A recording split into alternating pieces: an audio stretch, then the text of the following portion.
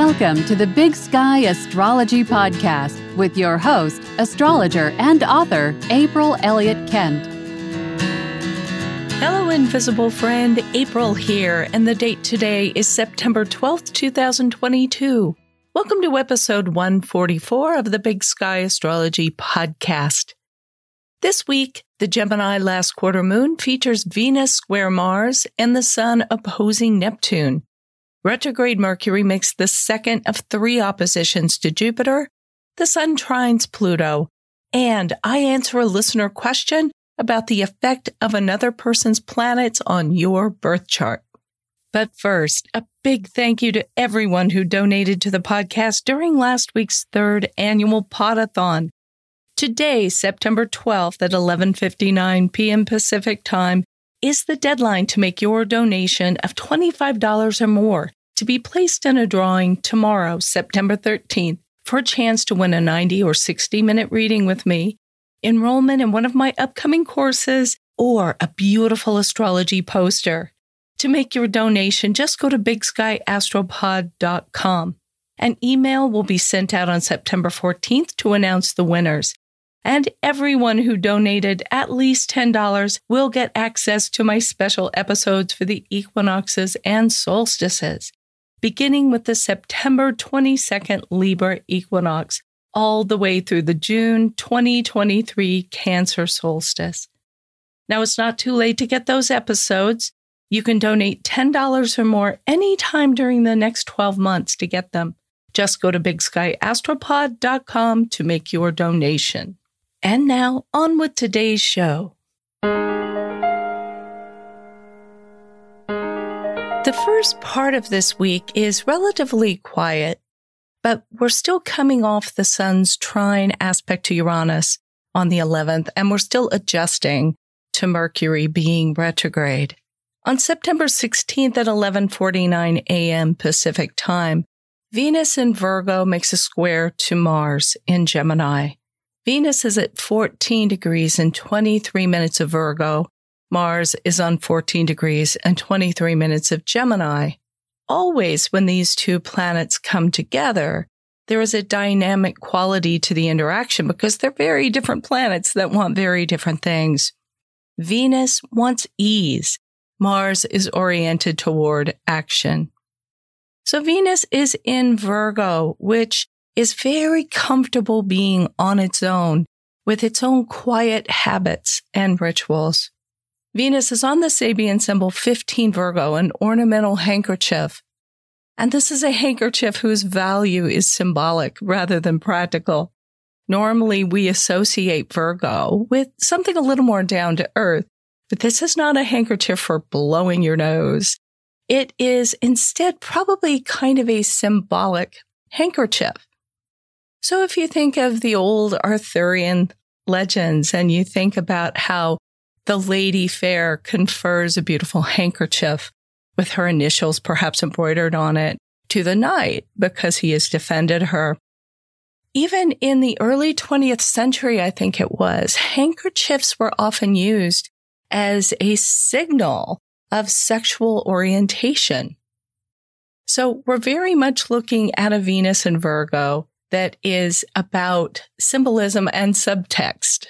Mars in Gemini is, of course, still ruled by that Mercury retrograde, and it finds us moving in many directions at once. It's an extremely talkative Mars, and some of the conversation might become a little bit heated as well. But we even see in the Sabian symbol for Mars at the square, which is 15 Gemini, two Dutch children talking. This might be about communicating with people who speak our language, either figuratively or literally. They understand where we're coming from. But that's a little bit at odds with the symbol for Venus in Virgo, which is speaking through symbols. So both Venus and Mars at the square are in signs ruled by retrograde Mercury. So I think this aspect generally talks about what's going on inside of us, rather than so much about what's going on the outside. But this is certainly an aspect with a lot of importance for relationships generally, and I think the tension here is sometimes we get in these patterns of thinking we're being very clear with somebody close to us. But really, sometimes maybe we're being a little too subtle and expecting them to pick up on all of the unspoken subtext. So this is about trying to find the language, like the two Dutch children in that symbol, trying to find the common language and being a little more explicit, but not unkind in our communications.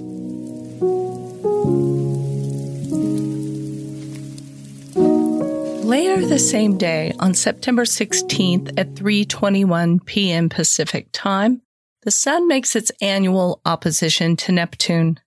The Sun is at 24 degrees and 1 minute of Virgo, Neptune at 24 degrees and 1 minute of Pisces. When the Sun is in Virgo, which is an Earth sign, it's focused on the here and now, what we can see and perceive with our senses. But Neptune, especially in Pisces, is about what is happening for us here and now, but that is invisible.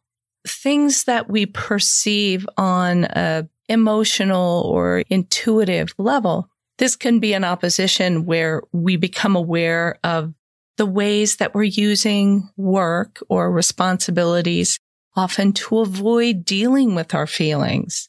Or we become aware that daily routines can be very helpful in coping with feelings. So it's not that one planet or the other is completely right and the other is wrong, but they're looking at each other and trying to understand a completely different way of being in the world. The Sun is on the Sabian symbol 25 Virgo, a flag at half-mast. A flag at half-mast is generally a symbol of a time of collective mourning. And the Sabian symbol for Neptune is 25 Pisces, the purging of the priesthood. It's a symbol of letting go of particularly faith or beliefs that no longer offer comfort. This is the midpoint in the Sun-Neptune cycle that began at the March 13th conjunction between these two planets, which came together on the Sabian symbol 23 Pisces, a materializing medium. So again, there is that psychic connection. This aspect is also an important component in the Gemini last quarter moon that takes place the next day, with the moon forming a T-square to the Sun and Neptune.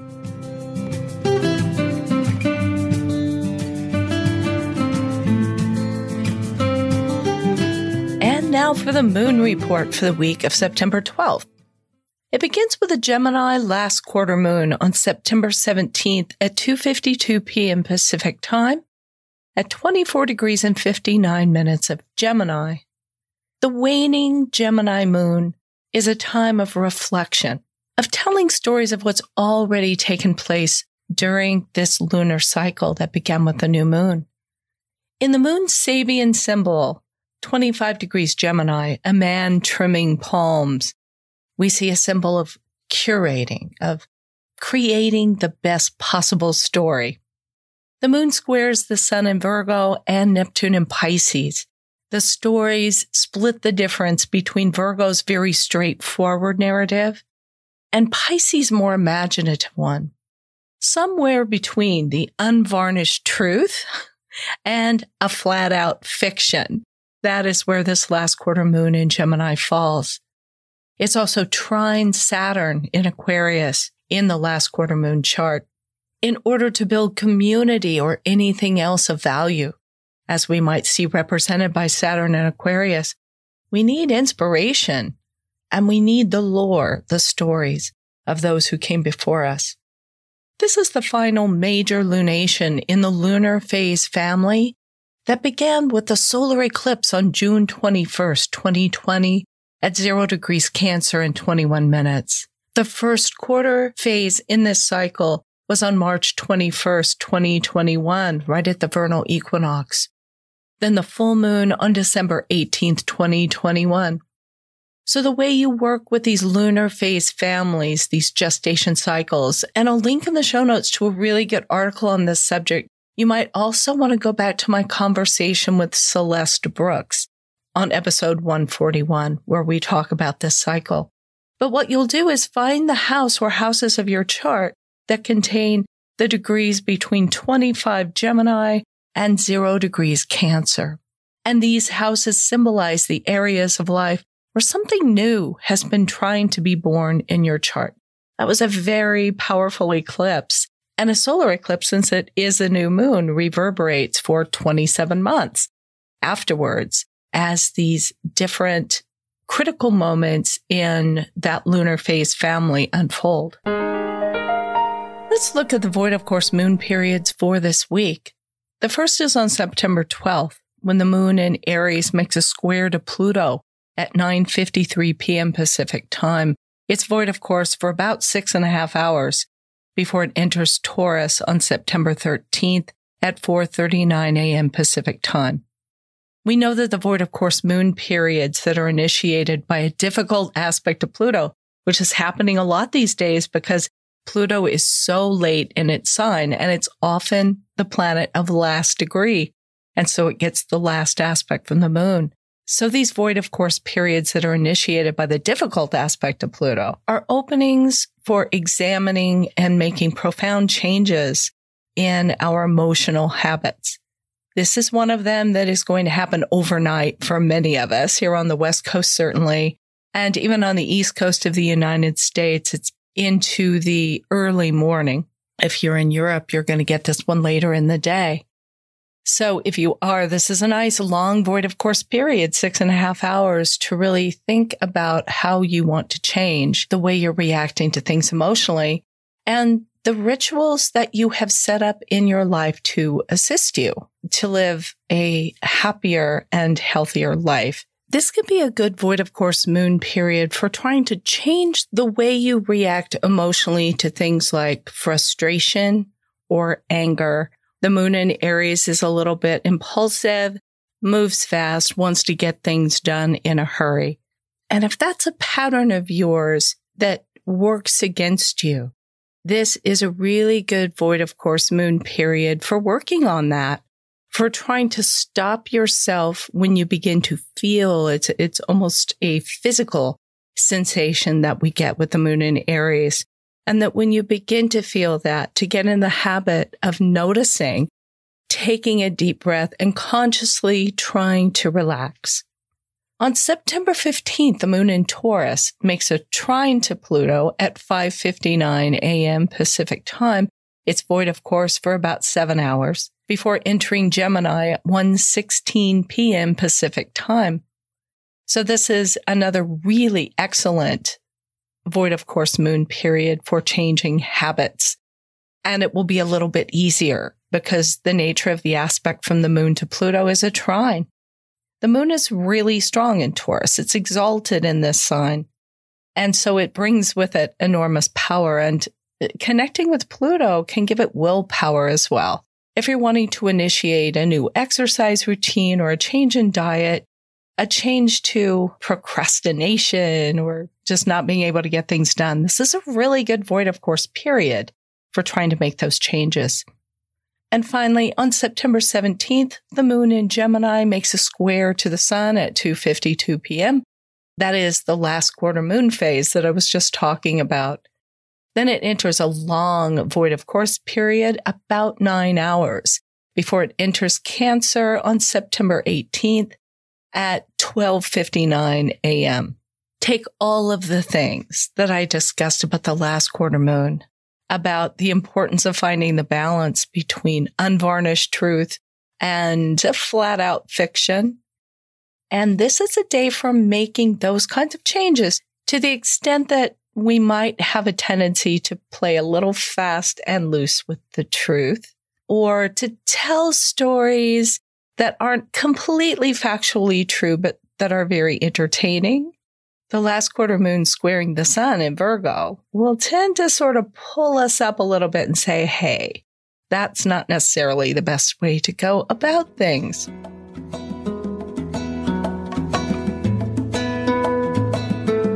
Mercury makes the second of 3 oppositions to Jupiter on September 18th at 3:34 p.m. Pacific time at 4 degrees and 44 minutes of Libra and Aries.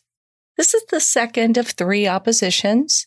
The first was on September 2nd when Mercury was at 6 degrees and 39 minutes of Libra. And then the last in this series of oppositions after Mercury has turned direct again will be on October 12th, and that'll be at 1 degree and 40 minutes of Libra. I talked about the first opposition on episode 138 when I was saying that this combination of planets is often about taking care of the pennies so the dollars will take care of themselves, and about seeing not just the forest, but the individual trees. There is this tension when Mercury and Jupiter come together of looking very closely at minutiae and details on the ground versus Jupiter, which takes the long view. And especially as it is in Aries and wanting to launch us out into grand adventures. This second opposition falls on two Sabian symbols that relate to learning. Mercury is on 5 Libra, a man teaching the true inner knowledge, while Jupiter is on 5 Aries, a triangle with wings, which is a very odd little image, but it always makes me think of a grand trine configuration where you have 3 planets that are all in the same element and they're all trine each other. And specifically, this would be like a grand trine in air signs, which are very much of the nature of the mind and perceiving and thinking and learning and communicating. So I think this particular opposition suggests backtracking a little bit. Mercury is retrograde, and seeing what it was that we may have missed a couple of weeks ago. What kind of knowledge or information we may have overlooked, and filling in those gaps.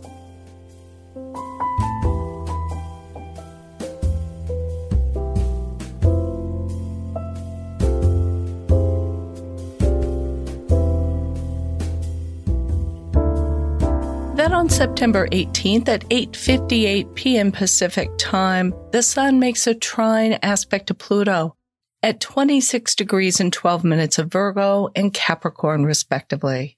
The Sabian symbol for the Sun is 27 Virgo, grand dames at T.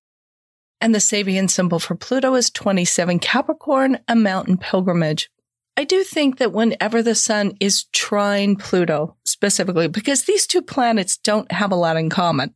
The Sun is that part of us that's life-affirming, that's happy to be here, embodied, having this life journey, where Pluto is much more concerned with the collective and not the individual, so it doesn't really do a lot to support the Sun ordinarily. But when they come together by trine, I think that something about the Sun is being exalted, trine, lifted up toward power, which is Pluto. As the Sun is in Virgo, we think being exalted through diligence, through excellence. It isn't always the case that the person who's really good at something is recognized for it, because really often in life, it is about the social connections we make that put us in a position of power. We see that a little bit in these privileged women in the Sabian symbol, grand dames at T. And a little bit of the feeling I get from this combination is, as the old saying goes, nothing succeeds like success. It's a lot easier to advance in life, the mountain pilgrimage symbolized by Pluto's Sabian symbol, if you're starting out already from a position of wealth and connection and privilege. But this does seem to be one of those instances, I think, with the Sun trine Pluto, that really being good at what you do, the Sun in Virgo, can finally get you some acknowledgement and recognition and lift it up into the next part of your pilgrimage.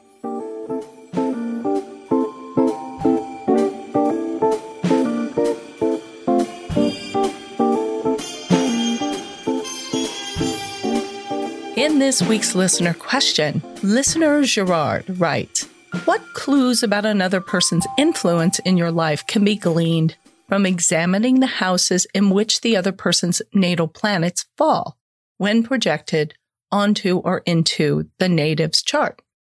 Is another person's Venus in your natal first house a good reason to contact that person for makeover services? Is the parent whose Mars falls in a child's natal fourth house the parent who will go ballistic at the sight of unfolded laundry and empty pizza boxes left on the floor?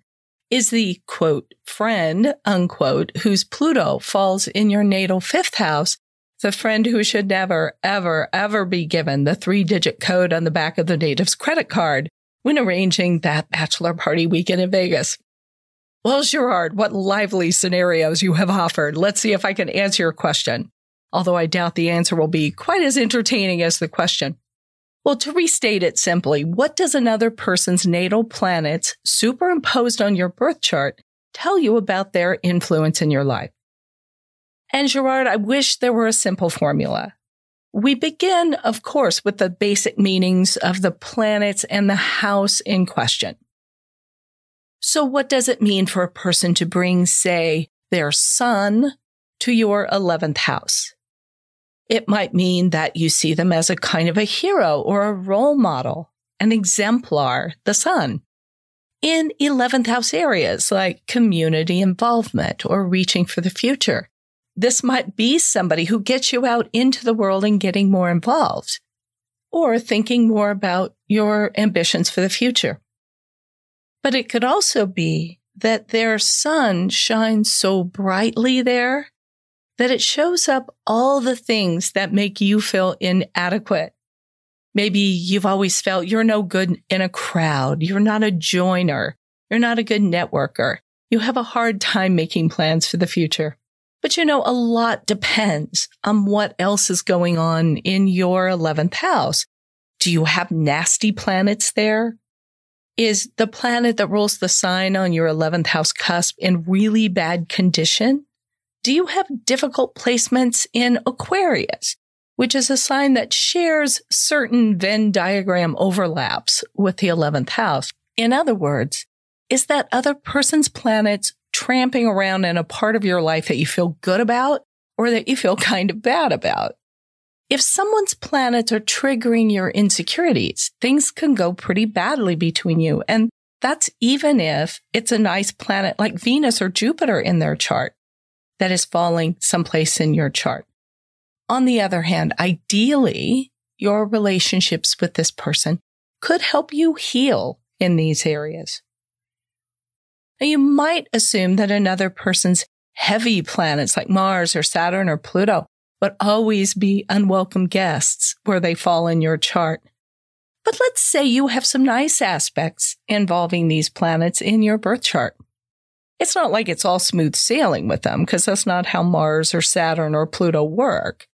But just that you're generally in a better position to work with them and to learn their lessons. So let's say you have a trine aspect between Mars and Saturn in your birth chart, and you get involved with someone whose sun squares your Saturn. They might make you aware of some of your inadequacies, because Saturn is always a planet that describes where we are a little bit hard on ourselves. But they can also make you feel very good about your ability to get things done, which is the gift of that Mars-Saturn combination. They might even rely on these qualities to help get them organized and directed and motivated. Let's say your Saturn is in the 2nd house and their sun falls in your 5th house.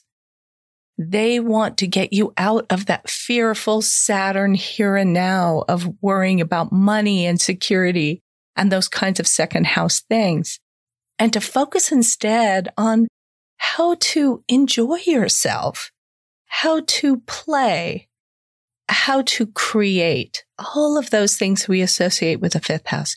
So you can see there's tension there. And if we just went by a very basic formula of saying one person's planet is squaring one of your planets and that's tension and that's bad, but I don't believe that that's true. I think tension is just an opportunity to grow. Of course, you need to have a balance. If somebody's planets are only making difficult aspects to your planets or are falling overwhelmingly in houses of your chart that you have a difficult experience with, then that's going to be hard. You have to have these nice flowing interactions as well. Well, Gerard, I hope that helps. Now, for the record, my mom's Mars fell in my 5th house, and she was always my biggest booster in my creative efforts. Although I'm sure she probably would have been happy if I hadn't left so many pizza boxes lying around. If you have a burning question about astrology that you'd like me to answer, leave a voicemail of 1 minute or less at speakpipe.com/Big Sky Astrology Podcast, or just send me an email, april@bigskyAstrology.com, and be sure to put podcast question in the subject line.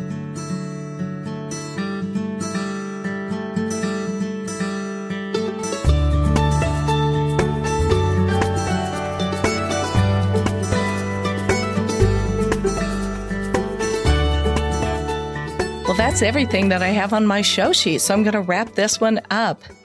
Thank you for listening to the Big Sky Astrology Podcast. If you like what you're hearing, I hope that you'll subscribe or follow the show in your app of choice. Ratings and reviews are always welcome, and I would love it if you would help spread the word by telling an astrology-loving friend about the show. You can read full show notes and transcripts and leave your comments about each episode at bigskyastropod.com. Thanks again very much to everyone who showed such wonderful support for the podcast during last week's Podathon. Each week for the next 12 months, I'm going to be thanking some of you by name. This week, let's give a Big Sky Astrology Podcast shout out to the first of our 2022 crop of beneficent donors, Leanne Cook, Stephanie Eastman, and Tracy Mills. Thank you so much for listening to the podcast, Leanne, Stephanie, and Tracy, and for supporting the show with your donations. If you enjoy the show and would like to make a donation, please go to bigskyastropod.com and follow the link. And if you donate $10 or more, you will receive my special bonus episodes for the equinoxes and solstices, beginning with the September 22nd Libra equinox episode. That's it for this episode. Join me again bright and early next Monday. And until then, keep your feet on the ground and your eyes on the stars. Thank you for listening. To learn more about April Elliott Kent, visit her website, bigskyAstrology.com, where you can sign up for her newsletter, read her thoughtful essays, find out more about her books and classes, or book a personal astrology reading.